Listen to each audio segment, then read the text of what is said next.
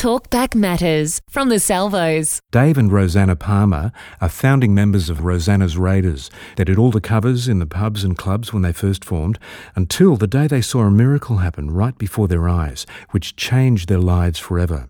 Dave shares his story. Well, my teenage years were spent on a farm. You know, we were a tight-knit, happy family growing up on the farm. And, of course, life was all about study and all about farm work. And it wasn't much... Oh, and church. We went to church every Sunday, like it or not. We did believe, but, you know, it was mostly just head knowledge. But, of course, once we left home, we didn't go to church because we didn't have, like, any kind of a revelation of why that was important. So what happened then when you went through high school and began this band? How did that happen? Well, I always liked music, and when I was travelling to school one day on the school bus, a friend of mine said, "Do you want to start a band?" And so I said yes, but I didn't know what would come of it. But of course, we're all too young living on farms to actually get to each other until one of them got a license, and then we could get together and start to rehearse. What happened then when your drummer left? A new drummer came along who I spoke to, Jono, who said he was a drug dealer and taking drugs and his life was a bit of a mess. Well, I think he'd already kind of been reformed mostly from being a drug user because of some bad experiences he had, but we had another mutual friend who, when we were looking for a drummer, advised us to audition Jono. And then when we tried out with Jono, it just was one of those moments where it just clicked absolutely perfectly. And there came a time when a major event happened. The sound guy was having some personal problems with the relationship he was in. And when he explained to me what the problems were, they were obviously very spiritual in origin. So I said, "I know someone that can help you," which was my brother-in-law, because my sister had married a pastor. And so we just jumped in the car right there and then and drove up to Morwell, and my brother-in-law led him to Jesus, and then our guitarist was sitting there, and he just said, "Can I do that too?" Wow.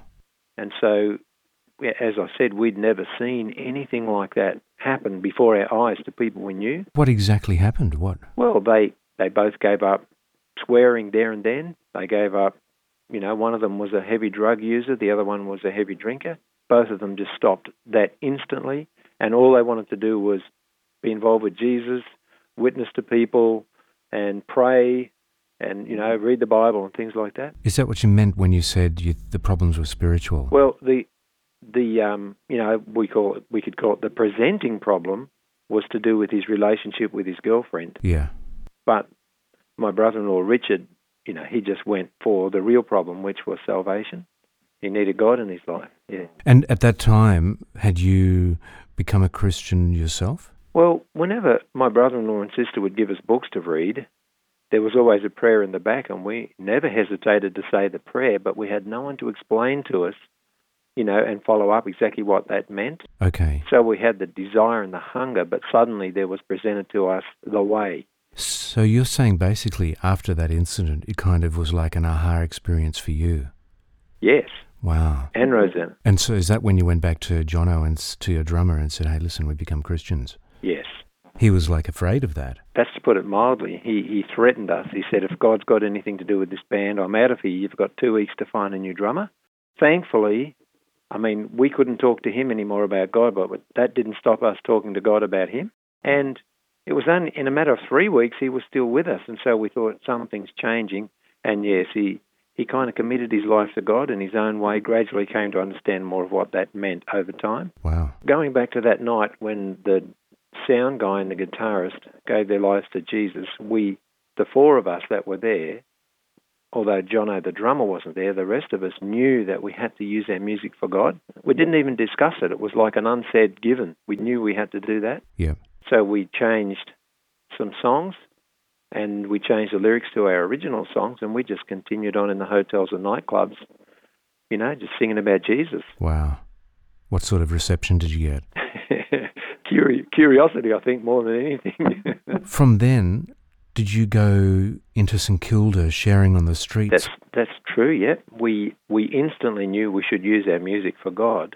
We met Vic Campbell, who was at that time doing an outreach into prisons through Youth for Christ, and so we played in a couple of prisons, and we realised that some of the street kids that we had played to in Winlayton, when they're not in Winlayton, they're in St Kilda, so we would just often go down to St Kilda and hang around there and see if we could meet up with any of them.